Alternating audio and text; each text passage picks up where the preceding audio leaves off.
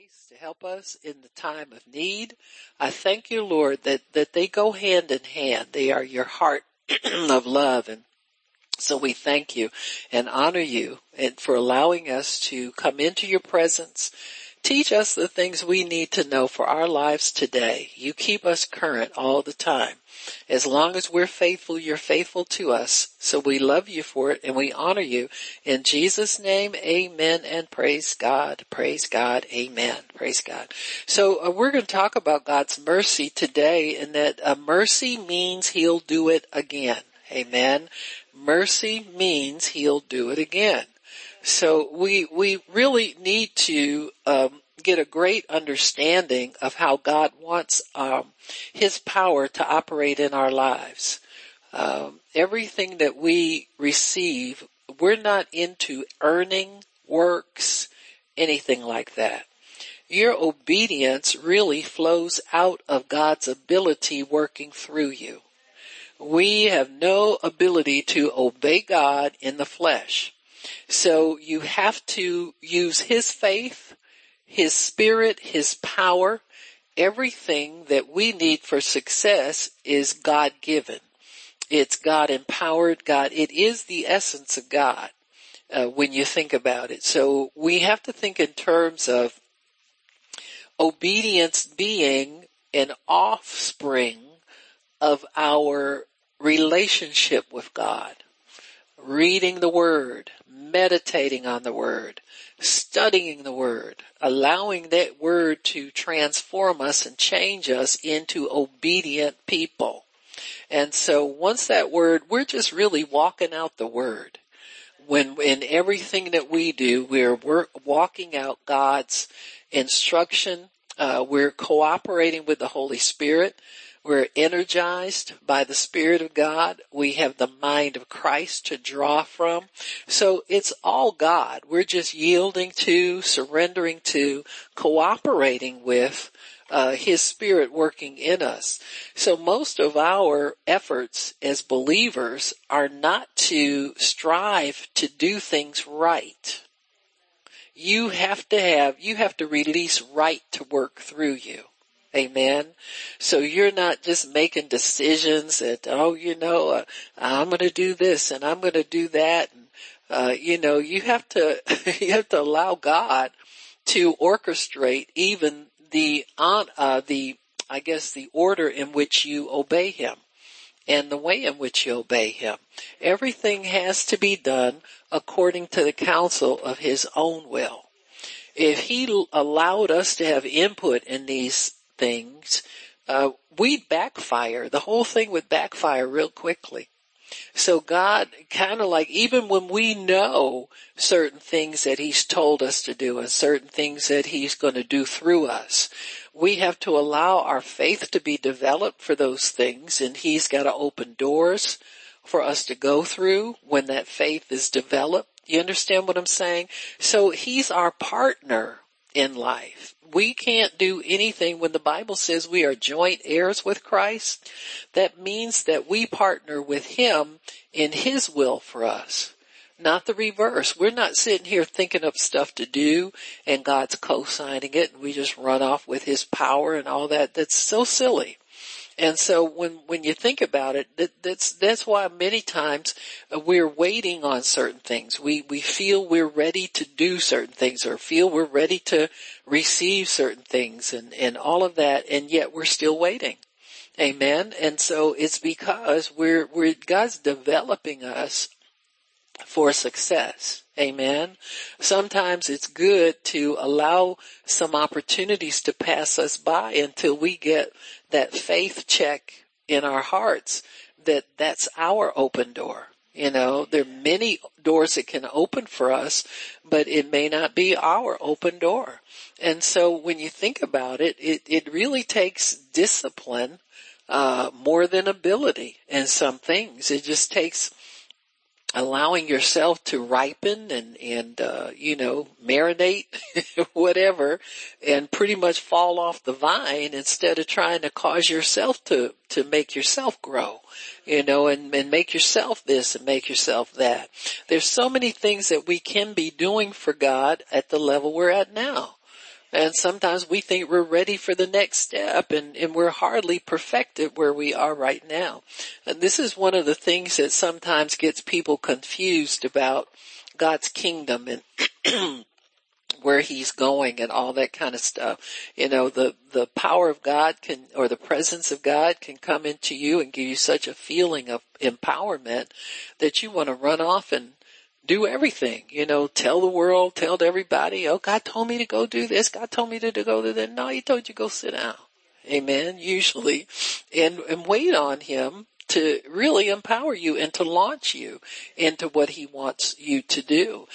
There's so many people who are self-launchers out there, and they shoot up and fizzle down, you know, real quick. And, you know, you look and, you know, every time you see them, they've got a different project from God. Well, what happened to when you were doing so and so and such and such?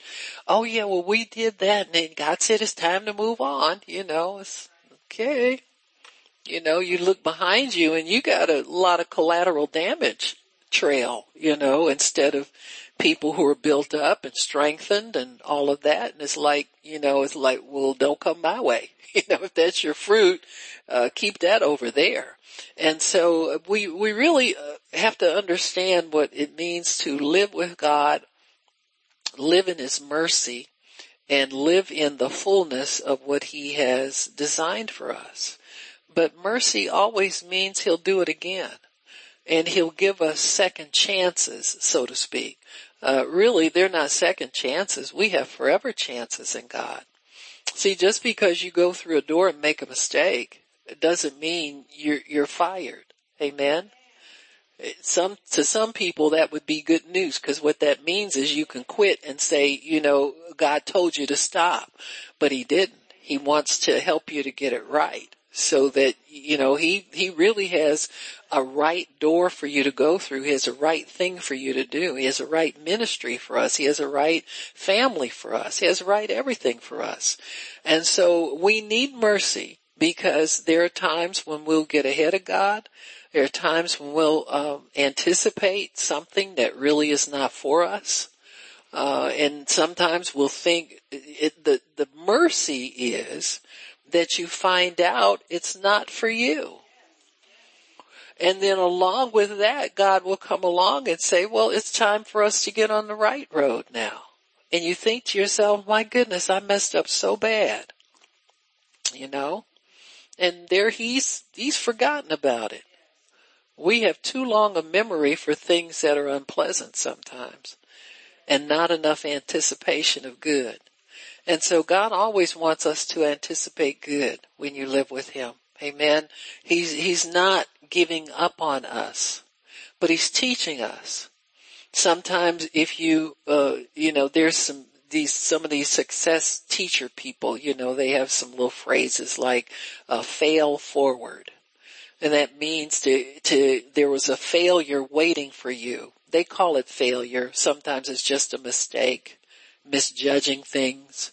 And they'll say, you know, just fail, get it out of the way, so now you can forget that and press forward. Or learn from that and press forward to your success. But they're into the mercy in the realm of success teaching, because that's correct, and that's the way God has it. So when you make mistakes or you feel like you fail, that is not an indication for you to stop. That's an indication for you to thank God and forgive yourself and just go on and perfect that, so that God can help you to do it right the next time. So in understanding God's mercy means that he has opened a door of ability for you to proceed. And if you didn't get what you thought when you went through the door, there's more mercy for you at the next juncture. So mercy, in that it endures forever, it tends to follow us around and show us that there's an opportunity to get it quote unquote right this time. If you look at, you know, some of your mistakes or what you think are failures, you'll realize there was something good that came out of that. See, there was something worth salvaging that came out of that. So God never throws out the baby with the bathwater. Amen. You'll always find something that you were able to learn in that situation.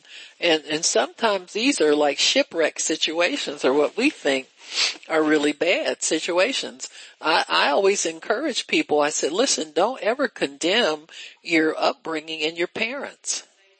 You know, even though you may look at with a critical eye and think they couldn't do this and they couldn't do that, and this is the other end of it as well. If you begin to dishonor them in the way you view how they raised you or how they ran their household or the occupations they had, you'll doom yourself to make worse mistakes than they did. You know, think about it.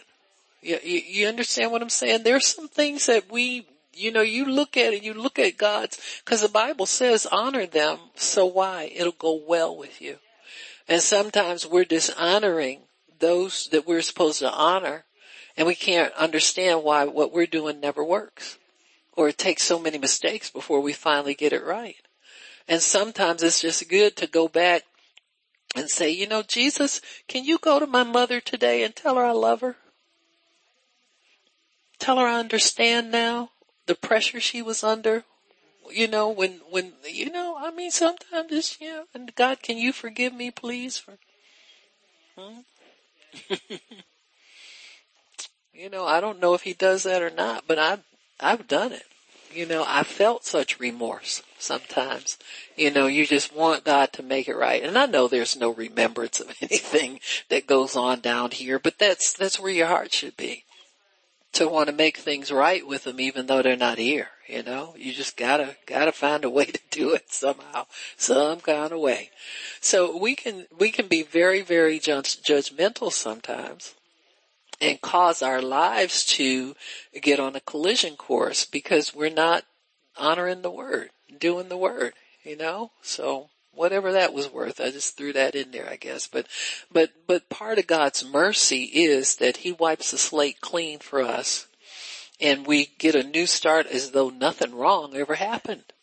And that's why forgiving yourself is so important. Applying the blood to your life every day. Amen. When the Bible says it is because of the Lord's mercies that we're not consumed. His mercies are new every morning. You need to activate that mercy in your life. It won't be new for you that's just an invitation for you to activate it. Amen. So you activate God's mercy by starting out first by worshiping. And God, please forgive me for anything, my shipwreck day yesterday, or if it was a good day yesterday and it could be better. Lord, I'm expecting better today. But forgive me of bad attitudes. We all got bad stuff in us. I tell you right now, there's attitudes that we have that have not yet been dealt with fully, that we cling to and we want to think they don't matter. Just because God's not pulling it out and showing it to you right now, it doesn't mean it's a non-thing. You know what I'm saying? It's going to get dealt with at some point. But you got to understand, sometimes you'll go up to people and some alarm goes off in you, or something goes off in you that you remember the last mean thing they said or something. I mean, there's all kinds of stuff, junk we take around with us. And that needs to be acknowledged before the cross. That's something that stands between you. It's called iniquity. Amen.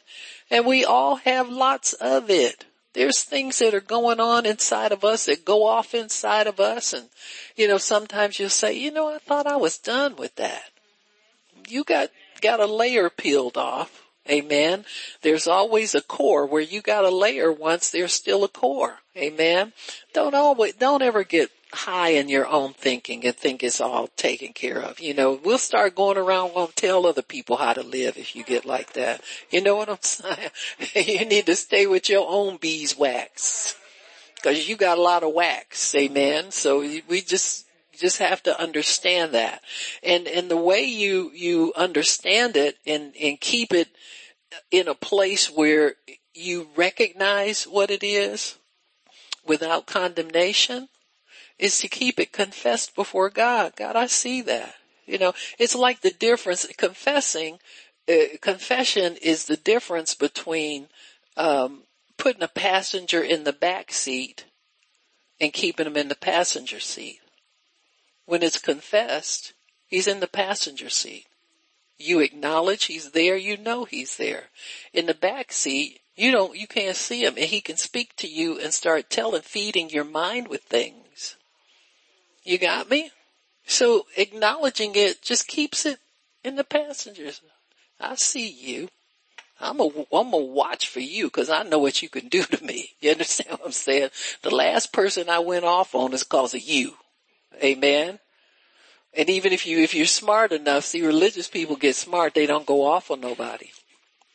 But your mind goes off. And then your heart gets fed poison. See what I'm saying? So we think we slick. I just threw that in for good measure. Amen.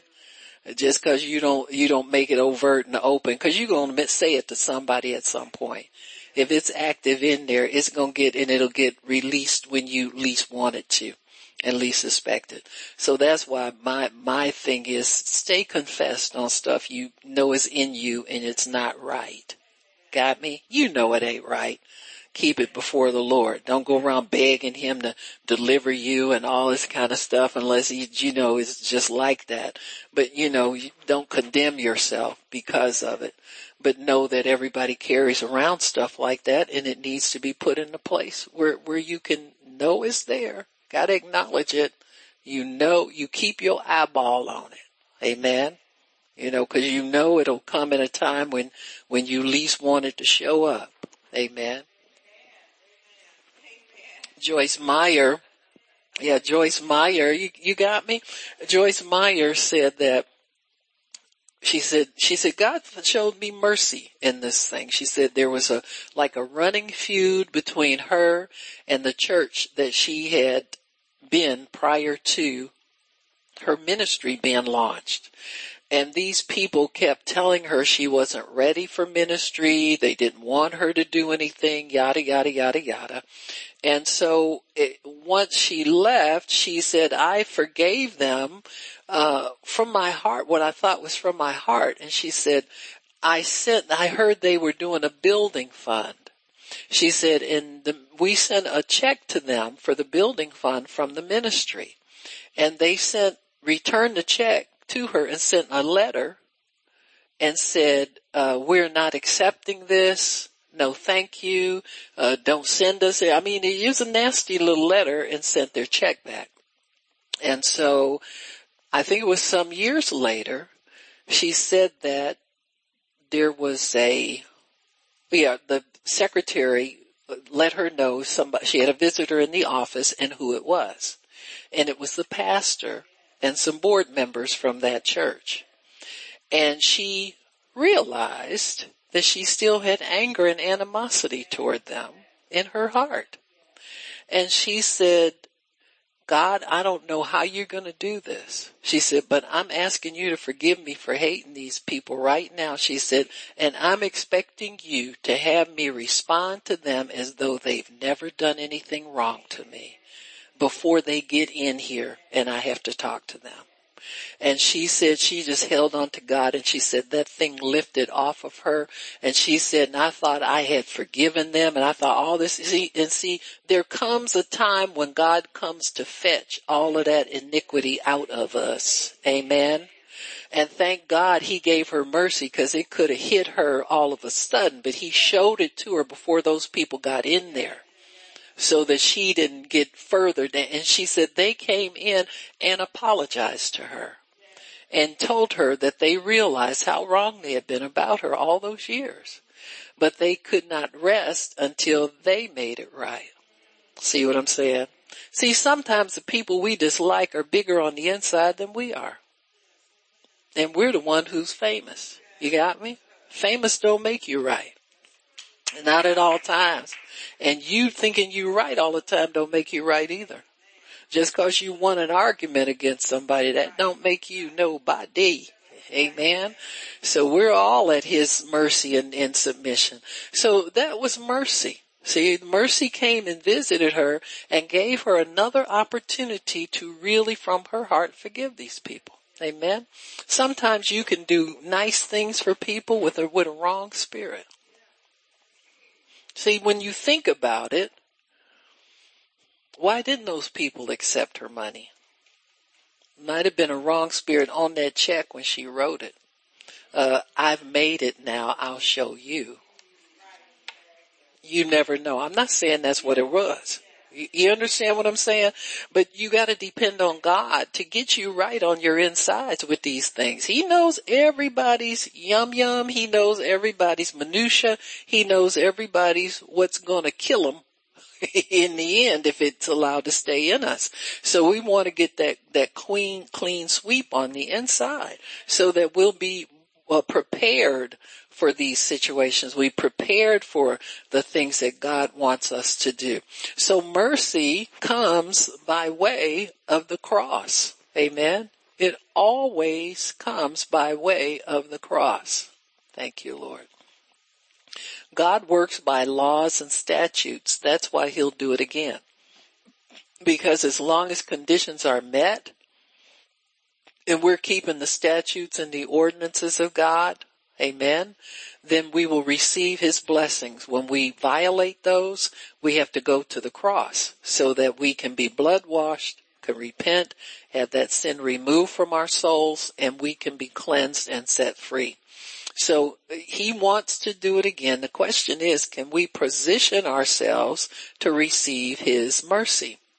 We need to know that favor follows mercy. Amen. Remember the people that stopped Jesus when he was walked the earth and in his earthly ministry would always say, Jesus, thou son of David, have mercy on us. Amen. They weren't claiming any quote unquote covenant rights or any kind of favor or standing ahead of mercy. You got to keep them all in order. So when they would ask for his mercy, his favor always followed. In Genesis 39 and verse 21, if you'll go there, you'll see how favor and mercy worked in Joseph's life. At this point, Joseph is thrown in prison. Now, he had been sold into slavery by his brothers. God showed him mercy because the person that wound up purchasing him made him the ruler of his household. The Bible says that God was with Joseph. Why was he with Joseph? Joseph learned how to forgive people. Or he'd have still been a slave. He'd have been treated rough like every other slave. But Joseph was promoted even in his slavery. Amen. And somebody had to manage everything. Somebody had to run everything because Potiphar didn't have time to do it. And so they trusted either people that they would hire, and sometimes they could trust slaves. So Joseph had favor in Potiphar's house. Potiphar put him in charge of everything. Joseph even delegated to Potiphar things that he needed for his provision. Amen.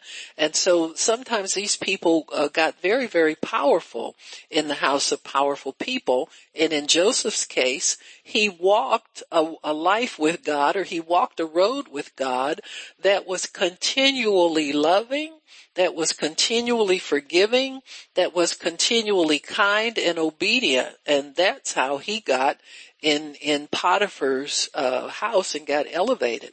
So here we know the situation. Potiphar's wife accused Joseph of assaulting her, and Joseph was thrown in prison. There was no such thing as due process. Amen. If somebody accused you and you they were believed, you suffered the consequences. So here Joseph is thrown in prison. God never diminished him in his abilities. Amen. Now, if Joseph were guilty of something, you would have seen a demotion come in his life by God until he corrected it. But he was innocently accused. He was holding on to his integrity, so God didn't take anything away from him. His location was changed. That's all that was changed about his ability. Amen. His location changed. You know, people who are waiting for open doors to minister need to look at every open door as an open door from God, and there's no big important place and no small place to minister. See, it's all going to be God's perfection. And they shouldn't prepare differently for one group or another one, because they're representing God everywhere they go. There's no big or little things in God's eyes. It's just all obedience.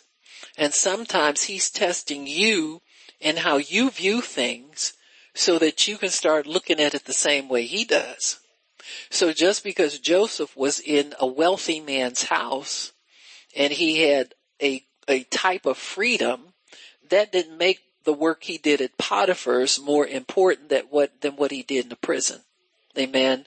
It's all working for God. It's all work representing God. Sometimes God gets us out of situations that are cush and perfect, so we don't get a sense of entitlement. See, some people get ruined by abundance. They get ruined by what they call good opportunities. They get ruined by certain things. If your ministry is taking you to big venues and big arenas and all the big things and all what the world sees as important things, what about the people who can't get there? What about the people who don't qualify is being, sometimes it takes money to get to these large meetings. It takes a way to organize them. I know, because we used to take people to them. You understand what I'm saying? And it takes a lot of output sometimes to get there so that you can get everybody there. You got to think about what people can afford, what you have to do to take care and maintain. It's a lot of work to do this kind of stuff, especially if you're teetering on your faith and whether God's with you or not. So this is how the big and the littles get the advantage of what God has for them. That's why you would see Jesus with preaching to the multitudes, and then he would go over somebody's home. He did house meetings and he did big venues. He did the synagogue. He went everywhere the Father sent him. Amen. But there are some people who will judge your obedience to God by the size of your congregation. Amen. You notice they all stick together.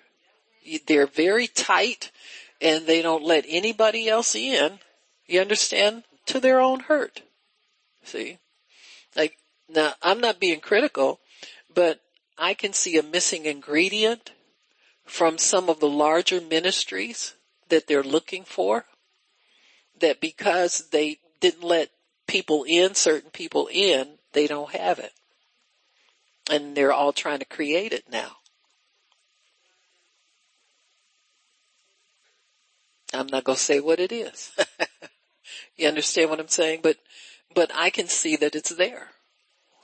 When you pray about these things and you have a vision from God about what end time ministry is, then you understand that we build on prior foundations.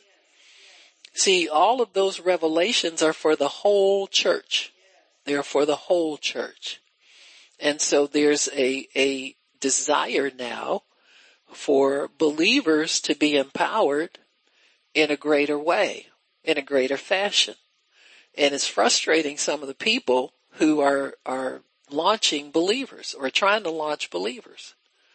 Some of them wonder why the same group of people keep coming to their meetings over and over and over again, and they never go out and pray for the sick, and they've been under their healing ministry for eons, and nobody's gone and prayed for the sick.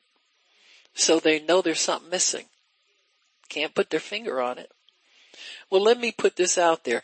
Maybe it came to you years ago and you rejected it because it didn't fit in with your cliquish understanding.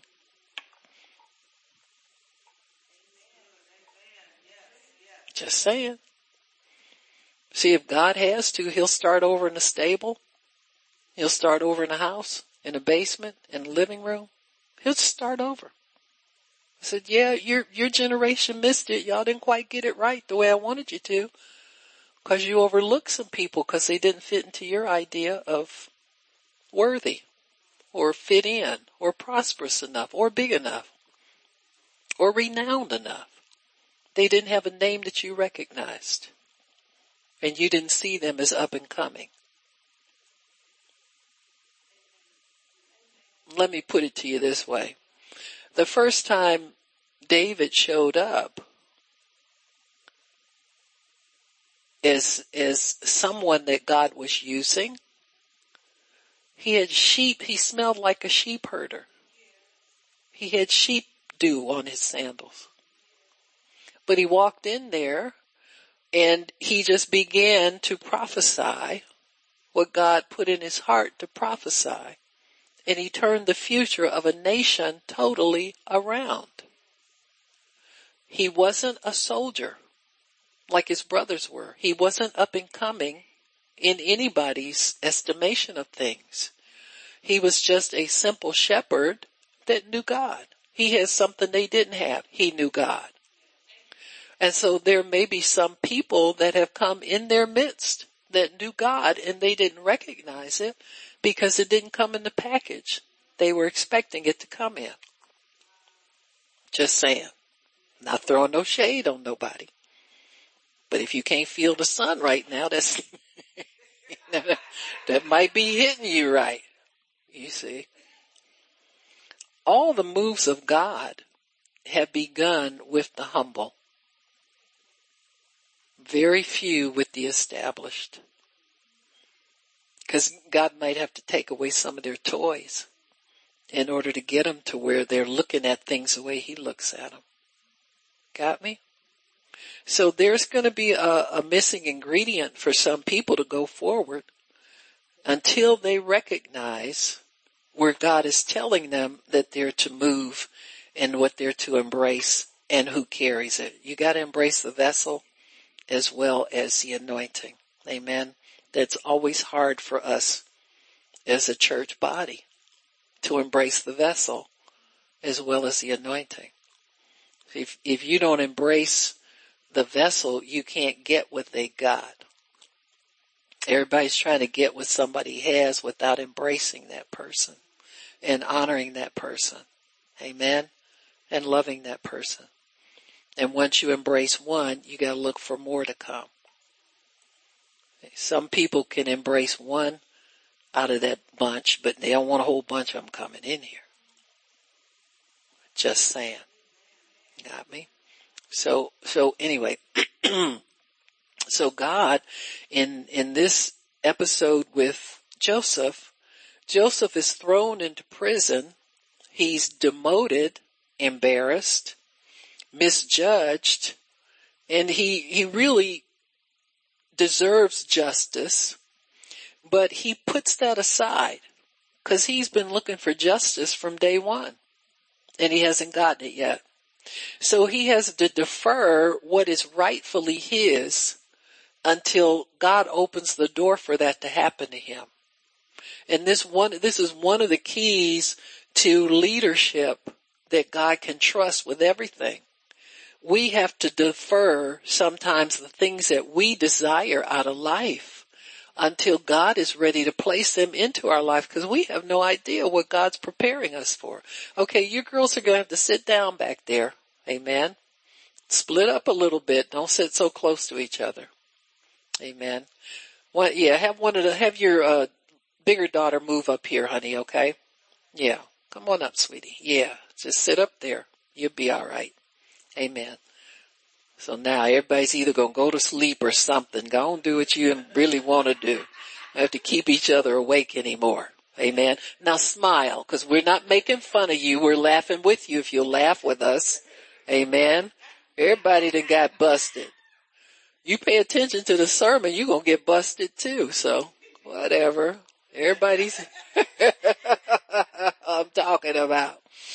So it says here, but the Lord was with Joseph, this is Genesis 39:21, and showed him mercy and gave him favor. So favor follows mercy. Don't ever think favor belongs to you or you got a right to it or whatever. Amen. Gotta honor God at all times. It's okay to have faith. This won't negate your faith at all. I got faith and it just comes to me. Yeah, okay. Keep on. It just comes to me. And it says here, he got favor in the sight of the keeper of the prison. Amen. So Joseph is looking for justice. Justice gets delayed, but he receives God's mercy anyway. See, mercy, because it flows, God is so willing to show mercy. Amen. Joseph just humbled himself and went into prison and decided not to try to justify himself or kick a fuss or say, you don't know who I used to work for. I still got connects with him, Potiphar, he my boy, that kind of stuff. He never went in flaunting any of that. Amen. But he went in and God showed him mercy. There's a reason mercy is shown to us. Even though the Bible says God will show mercy to whom he'll show mercy. Amen. And he'll pardon whom he'll pardon. So God still reserves sovereignty to himself. But when you have experience with God, he expects you to walk in a certain way. See, if Joseph had gone into that prison demanding anything or stubborn and combative or anything like that, he never would have received the mercy of God. Amen. Because your witness is on display all the time. You never know what God wants to do with you in a situation. So it's best not to go in there showing out or acting up or standing on your rights. Or I learned how to be patient in a supermarket line. Instead of, breathing heavy and breathing on the person in front of you. Of course, when you got a mask up, it just blows back on you, so it can give you a lot of patience that way. And not let the cashier know you're exhausted from standing in line and all that kind of crazy stuff. And God broke me of that because I was in a line at Meijer with the one in Toledo, and I would stop in there all the time because that was where we dropped me off and picked me up getting back and forth from Detroit to Cleveland. And I was in line there and it was a long line and it took a while and I was wanting to get and sit, so take a nap or something because I had some more time on the road. When you got 6 or 7 hours in a car getting somewhere, you're not going to be real, funny and all of that kind of stuff. Well, it wasn't that many. It was a good 4 hours, sometimes 5 when you got to wait for people and all that kind of stuff. And so, but anyway, there was a young man there and he was a bagger and he looked at me once. He looked at me again. He said, "Hi, Reverend, how you doing?" And I just look around. Oh, why? I said, "Yes." No, I didn't. And I said, "Oh, hi, how you doing?" I said, "How you doing, brother?" I said, "I didn't recognize you." He said, "Yeah, I see you on television." See, that'll cure you from acting up and being ugly. Suppose I'd been acting up. He'd have been the last. He'd have went and told all them people, "Don't look at that woman. She's horrible." And he would have had a right to tell him that. So God will cure you of many things that you need to, like you thought you was over that. You still got some more left in you. Amen. And he knows how to bring it out. And so that cured me. I said, "God, I get the message now. I got to be a good girl even running through Meijer's." Amen. So, and God, I prayed for many people when I was in that supermarket. Going through Meijer's, a lot of people. Pray God instantly healed people in there and stuff like that. I mean, it was just glorious. Much better than if I'd been that horrible person terrorizing the supermarkets. You know what I'm saying? So here it says here that he found favor in the sight of the keeper of the prison. Favor works through people. See, when God does something, he does a total job. This will teach you how to appreciate people. This will teach you how to respect people because favor works through people. Amen. It works through people. Now, if the devil's using somebody to steal from you, you put the devil in his place. Amen. You bind him and just not have any of it.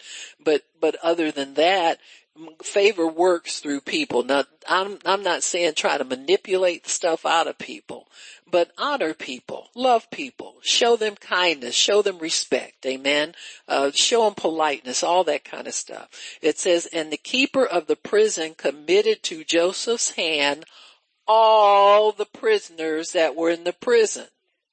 Well, you might say, well, that was like a dirt job because he didn't want to be bothered with them. Amen.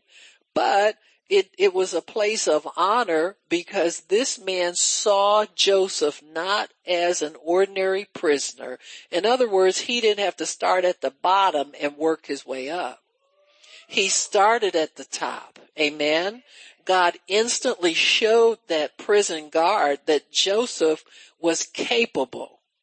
See, anytime we're expelled from one situation, we get this impression that we've done something wrong and we need to be punished and go sit in the penalty box until God coaxes you out. But God showed Joseph, I'm already exonerating you.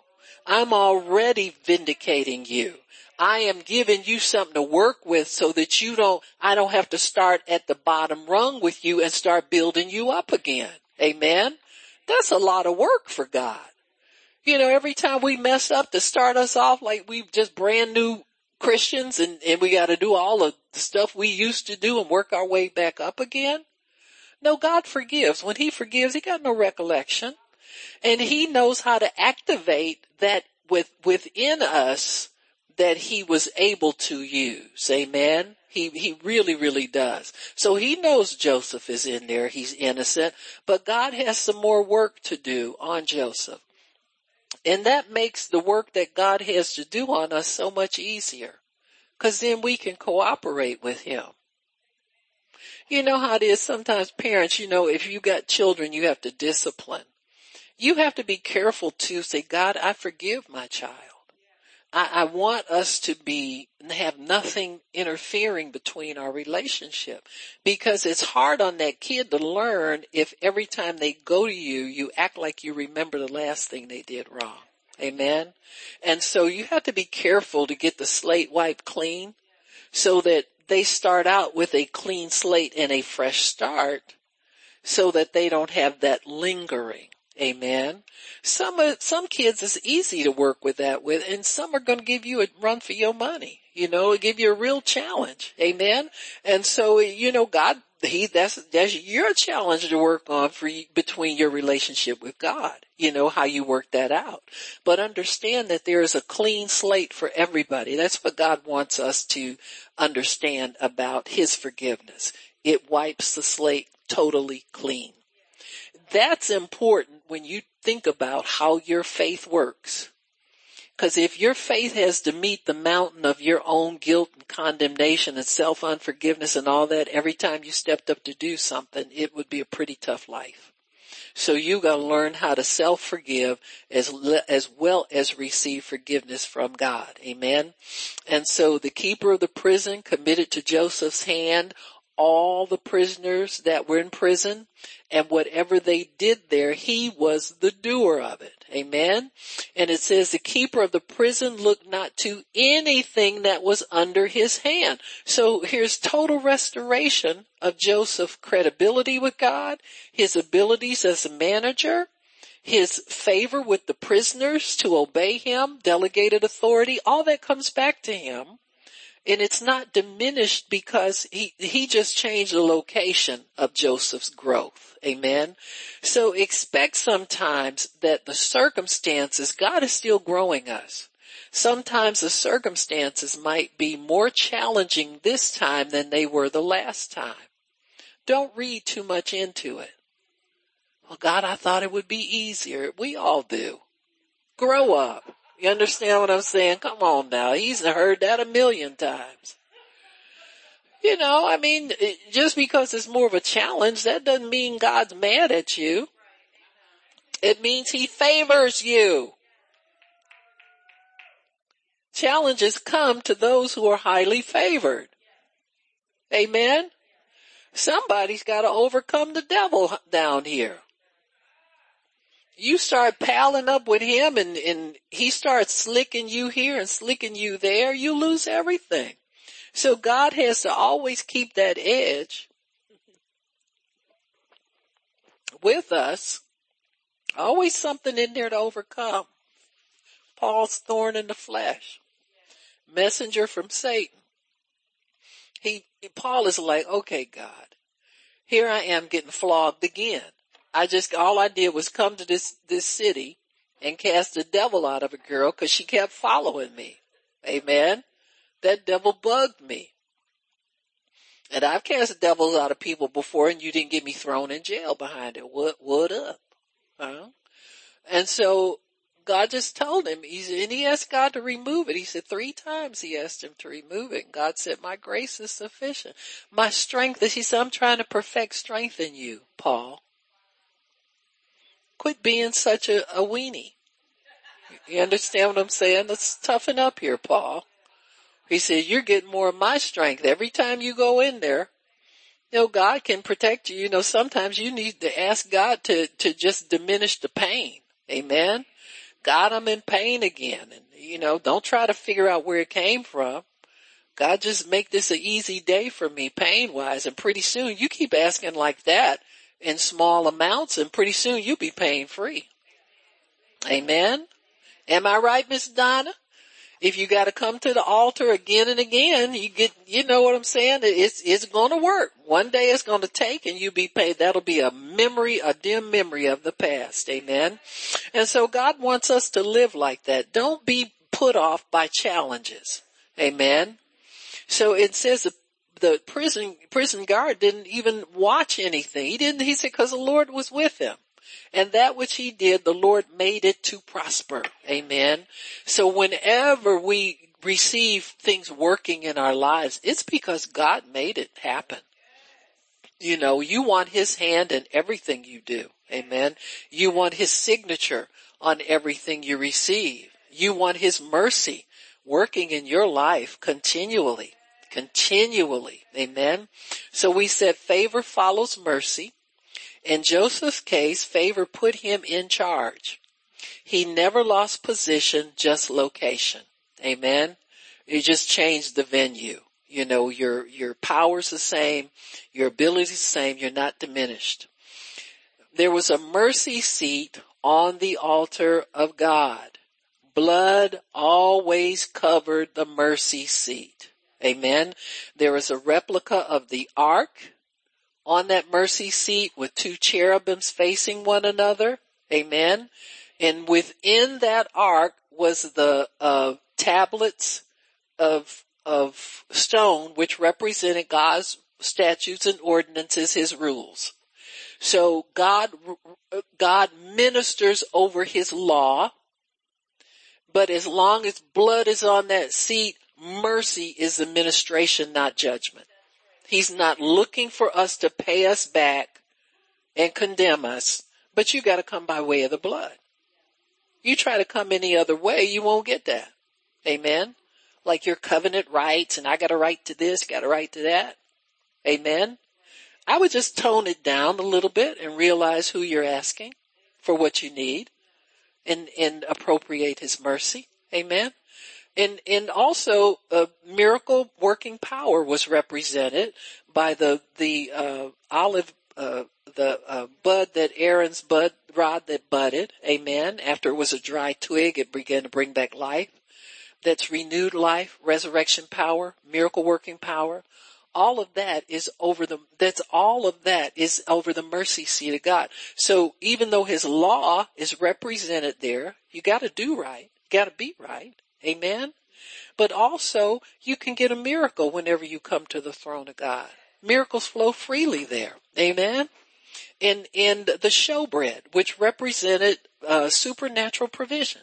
So anything you can need and want is over that mercy seat. It is provided in the mercy of God. So don't play mercy cheap. Don't try to stand on you. Well, I obey God and I do what's right and I love everybody. You little liar, you. Because as soon as you say that, God will bring you somebody in your face that's real hard to love. He said, God said, you claim to be an expert at love that. Couldn't be, bruh. Drunk and high at the same time. What you gonna do with him? Huh? You're like, okay, God, I get it. Give me what I need here. So blood always covered the mercy seat when the priests were ministering. Amen. The priest covered the blood with that. So Jesus covered that mercy seat with his own blood in heaven. He brought blood up to heaven in his priestly ministration after Calvary. Amen. To make an atonement for us once and forever. Amen. Amen. So, Exodus 25:21, I think that's kind of what I'm saying now. Let me just check it to make sure. Write these down if you get a chance to go back and read them for yourself. You can read them now with me, but, it says here, and you shall put the mercy seat above the ark, and in the ark you shall put the testimony that I shall give you. And there I will meet with you, and I will commune with you from the mercy seat, from between the two cherubims which are upon the ark of the testimony, of all things which I give you commandment unto the children of Israel. And when he said testimony, that means his tablets that he gave to Moses, the 10 Commandments, and also those two other elements that I mentioned, 3 other elements. But it represents God's law when it's broken. You can still get your miracle. You can still get your healing because the blood covers the mercy seat. Amen. So it's not locked up away from you, but it's freely given to you. And that's what we receive at the throne room of God whenever we have access. So don't leave the throne room without your miracle if you need it. Don't leave the throne room without your provision, the manna that flowed freely from heaven. Don't leave the throne room lacking anything that you need from God. So God had his covenant inside. It was covered with the blood, which speaks mercy. Mercy is paid for. When we honor the blood, mercy follows. So always look at the blood as providing mercy, not rights, not God owes you something, but mercy. The blood softens his heart to give you the things that you need. God examines the heart and looks for the humble. Amen. The Bible says he resists the proud, but gives grace to the humble. Amen. Mercy, grace follows mercy. Amen. Goodness follows mercy. Favor follows mercy. Favor and grace can be in some ways synonymous. Amen. In that once mercy is granted, then you can receive anything, you can ask for anything. Amen. Jesus even taught that. He said, ask anything in my name and I will give it to you. So mercy really is the blank check for what we need. Anything that you desire, anything that you feel you can ask for.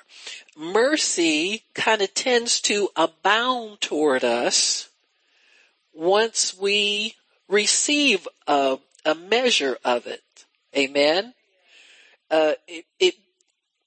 You look at, remember the intercession of Abraham for Lot, for the city of Sodom. When Abraham spoke to God about Sodom, God said this, should I hide this from Abraham, seeing one day he'll be a great nation? And then God decided, I'm going to share this with him because he can handle it. Amen. He can handle it. And what Abraham did was at first he questioned God. When God told him he's going to destroy the city, Abraham realized Lot was there. And mercy welled up in Abraham's heart, and it touched God. Those who show mercy will obtain mercy. Now, Abraham could have been like, oh boy, I told Lot to not go rushing out from here. He wasn't ready to get out on his own. I told him that land didn't look so hot to me. No, he didn't. He showed mercy. Even though Lot was kind of off the chain in some things. You know, the fact that he went to Sodom and didn't move immediately. Come on, y'all. Abraham said, take whatever you want. Take what looks good, whatever you desire. You choose first. I'll take what's left over. So Abraham begins to petition God on Lot's behalf. And he said, would you spare the city if you found 50 righteous people there? And God said, yeah, I'll spare it for 50. So that was the measure of mercy Abraham felt God would give. That was what his faith was telling him to ask for. So when that mercy came, he said, I got that. And he felt he could ask again for fewer people. Why did he feel he could do that? Like you say, is he got faith? Well, what about mercy abounding to him? It wasn't about faith at that point. Amen. God approached him. Faith means you approach God. You get confidence, you go to him. God came to him. So here Abraham asked, well, for, what did he say, the next 30 or something like that? And God said, yeah, I'll do it for 30. So he asks again. Here we have mercy abounding to ask for more. When we are shown mercy the first time, we will get more because mercy abounds to us again. I don't care what kind of mindset you might find yourself in. You might think, well, God, I've asked for enough. I mean, I didn't do so well with the last stuff you gave me, which is true for all of us at some point. Sometimes we think we're starting you ever get that feeling? Sometimes it's like, boy, oh boy, when something goes wrong, we expected it to go right. Sometimes you get the feeling you're starting from square one. You ever felt like that? Oh boy, I gotta start all over again. That's never true. That's just unbelief creeping in, trying to keep you from speaking out what God's putting on your heart. Because it's all mercy. And mercy abounds to us once it's given to us and we receive it. It abounds back again for more. So Abraham got to the point where he just said, man, this guy is being too good to me. I'm just going to quit. See, he withdrew himself from the mercy of God when he could have asked for what he really wanted to ask for. That's why Jesus said, you don't have to do what Abraham did. Ask for a little bit more, a little bit more, a little bit more, and just ask what you want. We know what you want. God knows what you want, and he's willing to give it to you. So just ask for because all mercy abounds to us. Amen. All grace abounds to us, which empowers us to be able to have the faith to ask for what we want. So we're never diminished in anything when we go to God. Just spit it out. Amen. Sometimes we're holding back because our brain is telling us God couldn't be this. God couldn't mean you can do this, right? Like me when I had to buy my house, I was being very cautious because my husband had just passed away, and I'm telling you, people don't believe it, but I was living on 10% of what I was getting the tithe. I guess living off the tithe, 10% of what I had with a living, working spouse. See what I'm saying? So but God wanted to show me he wasn't diminished. Amen. So when I did finally pray and ask right, see, I went around looking for a house to buy with half of my faith locked up inside of me. Now don't act like y'all ain't never done that. Huh? Because I wanted wonderful. didn't have to be expensive. I never asked for money stuff. I don't put myself out there with all that money. If I can get it free, I'll see if I can do that. But you know what I'm saying? I get real Hebrew sometimes when, you know what I'm talking about. But, when you think about asking what you will, it comes at a price tag. And I didn't really feel like wonderful was what I wanted to pay for. So I was looking at me paying for it. And I remember stepping out of the shower one morning and I was just so frustrated looking for a house. And I said, God, give me a house that's wonderful. And when I said those words, I felt them come out of my mouth big. And I put my hand over my mouth and tried to reel them back in. You understand what I'm saying? That's what unbelief, fear, and all that stuff will do to your faith. See? And I'm thinking I'm going out in faith. I believe I received it when I prayed. I believe I received it. I have this house. Come on. Money, come on. Huh? Nothing beats honesty before God. So he finally let me put myself under enough pressure where he squeezed the words out of me. See, if you think you're walking around doing all this stuff by faith, I got a little news for you. For many of us, most of our faith is locked up inside because we're afraid of the price tag that comes with. Or we thinking we got to pay for everything. Hello? God said, ask for what you will. He'll do it. Same thing happened with my car. I know that car will last me as long as my faith will last, but I have a sense God wants me to have a newer one. You got me? So I just bought that to make sure I could get in and out of it. When you get my age, those things get very important. Now, you may not think they're not important to you because y'all see yourself getting on, grabbing that thing and jumping up in it. I don't jump nowhere but in the bed, real easy anymore. So you got to ease your way on to certain things. So, God knows I'm a chicken at heart, but hey, he loves me. But out of my mouth one day came, I think I'll get a newer version of this. And again, reel the words back in, because it's going to cost more money. You understand? But God's paying for it. You understand what I'm saying? So he works with us. He loves me. Don't judge me. I was sitting out there, I don't know what her problem is. I'd have been and got you right. Praise God. So anyway, the mercy seat is covered with the blood of Jesus.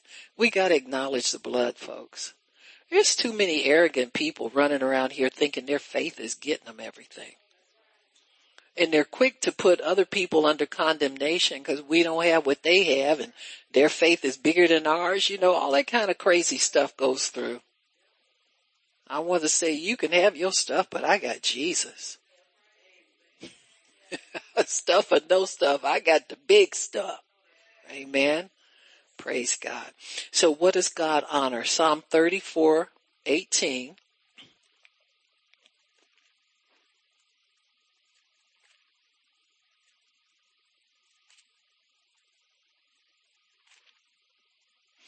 Talks about what God is looking for, and he's still looking for the same thing. 34, what I say, 16? 18, like I said. The Lord is near to them that are he's near to them. He is near to people who are of a broken spirit. That means not haughty, but humble. Amen. And a contrite heart. Amen. He saves those of such, that would be of a contrite heart. So he resists the proud and gives grace to the humble. Amen. And so he's gracious to us. That means he's disposed to show favor to us when we have a broken spirit and a contrite heart. He's very close to us. Haughty people tend to lock him out. He wants to get close to everybody.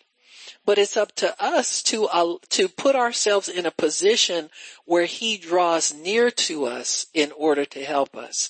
So he will always honor that type of attitude.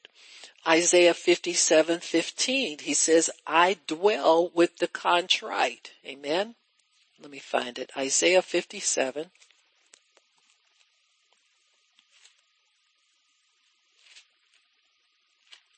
God's dealing with a lot of stuff with his people right now. With the churches being closed. Listen, if God wasn't cooperating with that, if that weren't okay with God, we'd be on the list of essentials. You got me? We'd be on everybody's essential list. But government now has the power to tell us when to do, what to do, everything. 57:15.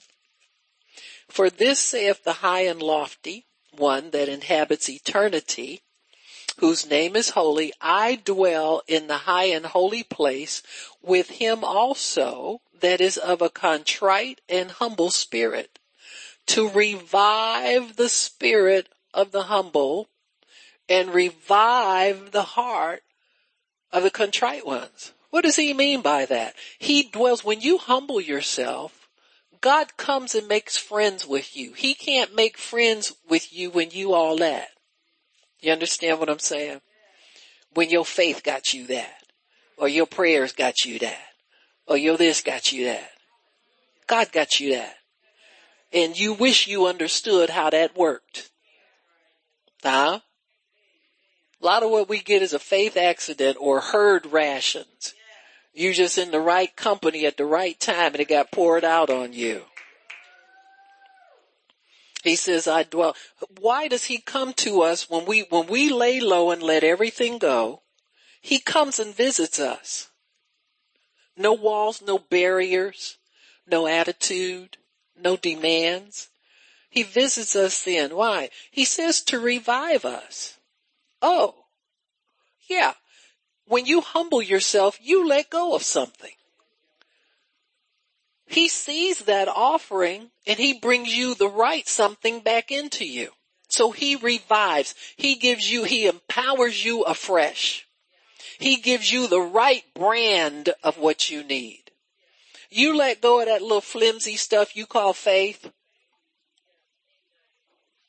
If you got so much faith, why does a bill that comes in the mail shock you?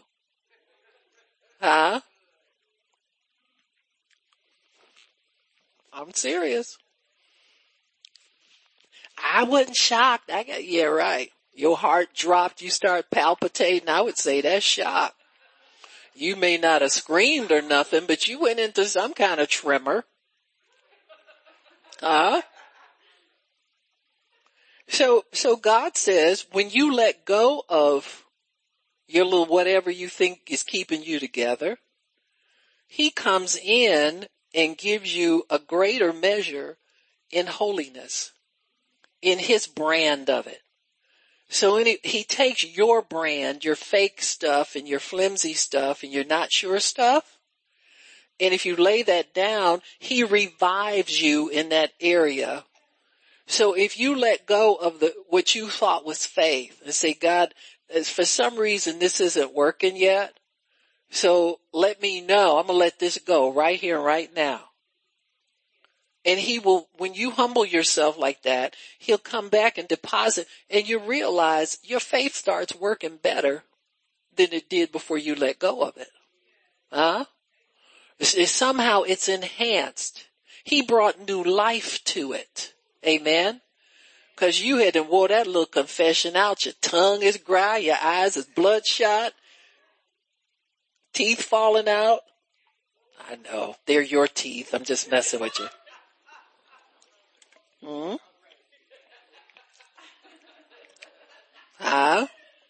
True that. So he never diminishes us. If we let go of what we think is holding us together, we'll find that after a period of time, he comes back to us and something springs up in us anew. Like you ever said you ain't gonna pray for somebody no more. I'm just sick of them. They got on my last nerve. I just don't have that. Now listen, I'm an intercessor and all that, but I don't have time for no foolishness around here. I just, right. And then one morning you wake up and you see a vision of them lifting their hands before God. And you start weeping for yourself first, because you remember the last conversation, last words you released about them.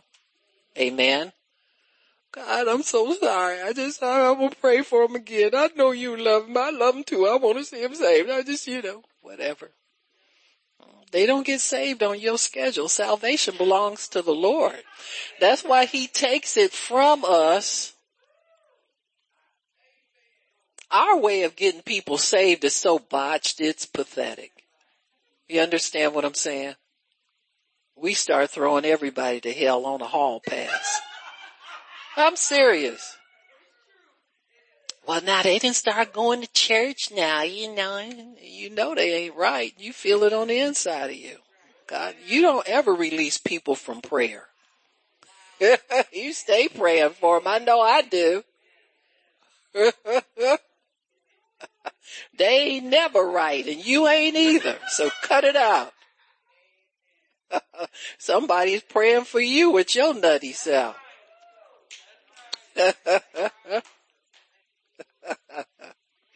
So God's mercy comes to revive and encourage us. His purpose is not to call time on us, but to show us a way to continue. So his mercy comes in to show us that there's a better way. There's more that we can accomplish now. He's not done with us. I know you thought you goofed it up so bad the last time. Amen. And some of us goof up on purpose, so God will stop trying to make us do something. My mother would have us go in the kitchen to do dishes. And everybody stuck, the greasy pot was always stuck in the oven.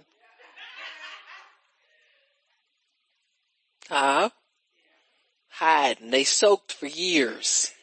I soaked it, Mama. She never said anything, so whatever. But, we always got stuff.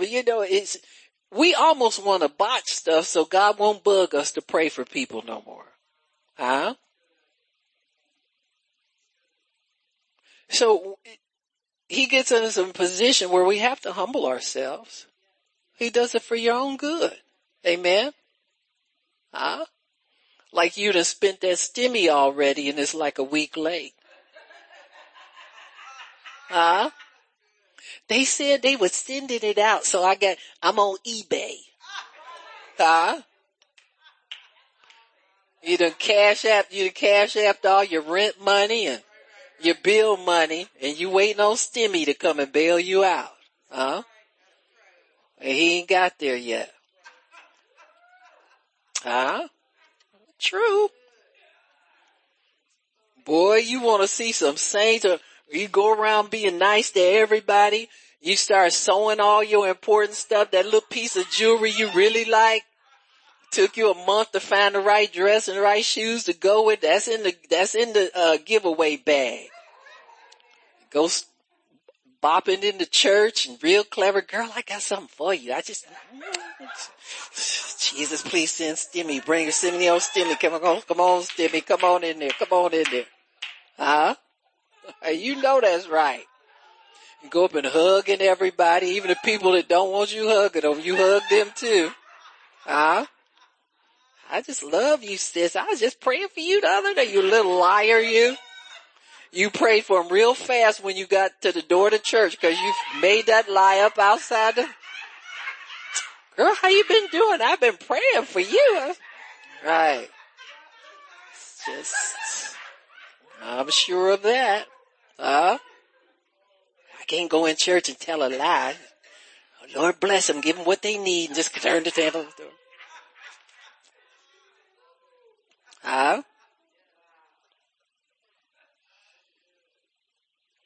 So God's purpose is to show us a way to continue, folks. He's not the umpire who ever counts us out.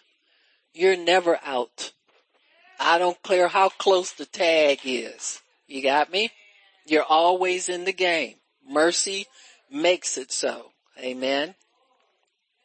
So he wants to show us a way to continue with him, to cleanse us and set us back on course. You'll never get back on course with guilt, fear, condemnation, or things you know you've done wrong that you're waiting for the other shoe to drop. You understand what I'm saying? You got to learn how to repent and get cleansed, folks. Make that right, because it's so available to us. We don't take advantage of half of what's available to us. Amen. So mercy is not a free pass to sin and live slothful. Amen. It is something that comes to us by way of a proper attitude in approaching God and approaching life. Amen. So God wants to empower us with all of the things that we need from him. Amen. Mercy is really God's disposal to be gracious to us. His leaning is to be gracious to us, is to give us a chance, is to hear us out, give us a hearing. Amen. To show favor. He pities us, the Bible says, as a father pities his children, so God pities those who come to him with a contrite heart. All you got to do is show God that you want to meet his conditions. Amen. You don't have to butter him up. You just have to come to him seeking cleansing from him. Amen. Seeking to have sin removed, wrong thinking, wrong heart attitude. Amen. With saints, it's not so much the 10 biggies, but it's usually heart attitude that gets us tripped up. Amen. We don't allow, the Bible says, to examine yourself. You know what's going on inside your house. Amen.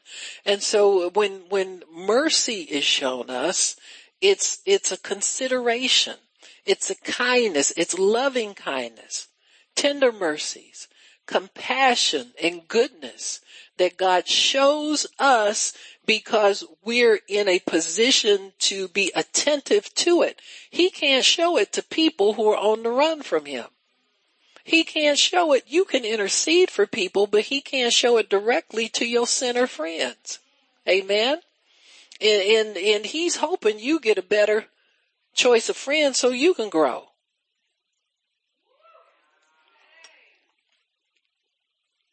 You know, sometimes we stay too long with the people who have given up on God. We just got to be friends with everybody. Amen. God can grow you up, but you got to connect with the right kind of people. Well, they make me feel uncomfortable. You need to. Why are you around people that make you feel comfortable all the time? This ain't no gang. Huh? You get beat up to get in. Huh? No, God chooses your company. He wants to choose the right company for you. All the time. Amen? All the time. And so once we understand how mercy is shown to us, amen, just he gives grace to the humble. Amen.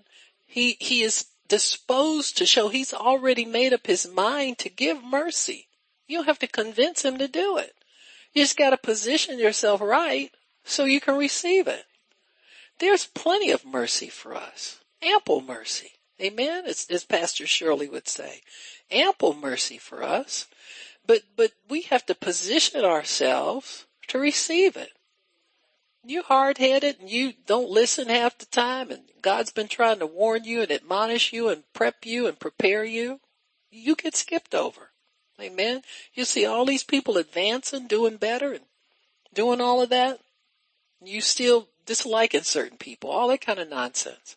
God wants to show us this pays off. If you do things the way I tell you to do things, it pays off big.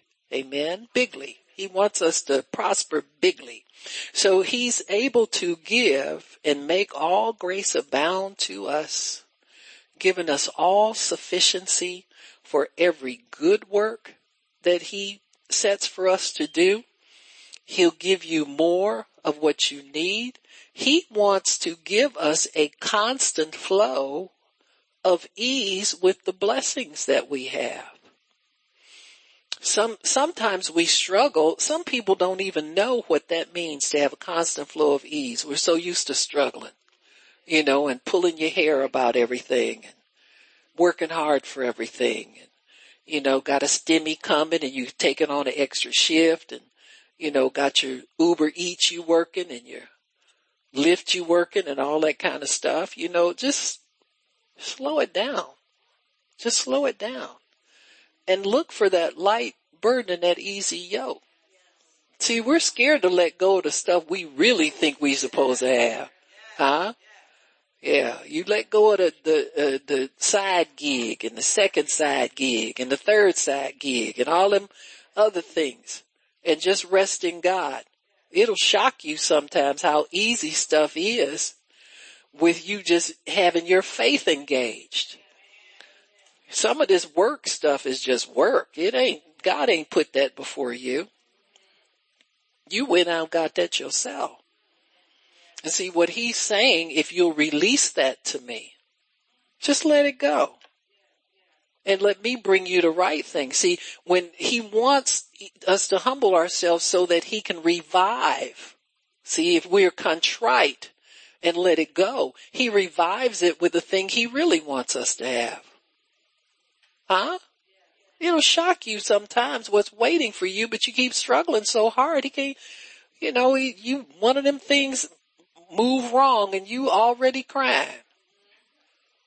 He's, no, I don't want to hear all that.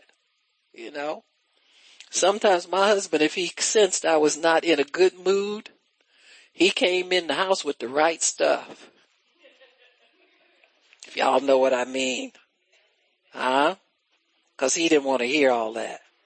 So he got to jump on it. They smarter than you think sometimes. You understand what I'm saying? Baby, I picked this up for you and I just, and everything I was mad at left suddenly. Boom, it went. Well, God wants to do that with us. He can't bless us sometimes he tells you, well, can you let go of just one finger off the grip of that for a minute? So I can show you what it feels like to have the burden lifted a little bit. Then he got to pry the rest of them fingers and we go to crying and he said, I'll just take it. I'll try it back later. You understand what I'm saying? It's just, you gonna go through all that. I ain't up to that today. You understand what I'm saying? And so, but he affords us mercy. He affords us grace. He affords us. Joseph had to go to prison, number one, because he wasn't perfected in God for the eventual job God wanted him to have. But that was a mercy thing because he was bound to get in trouble with that nasty little wife of Potiphar's anyway. Could you imagine going to your job under sexual harassment every day? Well, God had to release him from that. See, there's a blessing in everything we think is not what we're looking for. If we'll look for God in it, he'll be able to show it to us and we'll be able to receive it and be blessed and prosper. Amen? All right, we'll stop for the day. Father, thank you for what you have given us today in your word and in understanding, Father, in understanding blessing and favor and how we live every day, what we do. And so we thank you that you are a relatable God. You know how to bring it down to where we can handle it. It won't hurt us. We're not afraid of your word. We can embrace it and we can walk in it. And that's the purpose of meditation and hearing your word. And so we thank you, Lord God of heaven and earth, possessor of heaven and earth, for everything that you released to us today. How you've blessed us, kept us, made us prosperous and healthy. And you're going to increase us. We think we got it made. But our little stuff, Father, pales in comparison to the great thing that you have yet to reveal for us. There's more behind the curtain. So we thank you for that promise in Jesus' name. All right, why don't we do our declaration? I don't have Rona, and she don't have me. I can't get her, and she can't get me. And Lord, I thank you that by the stripes of Jesus, we are healed. Amen, amen, and amen. It is so decreed. Amen. Praise God.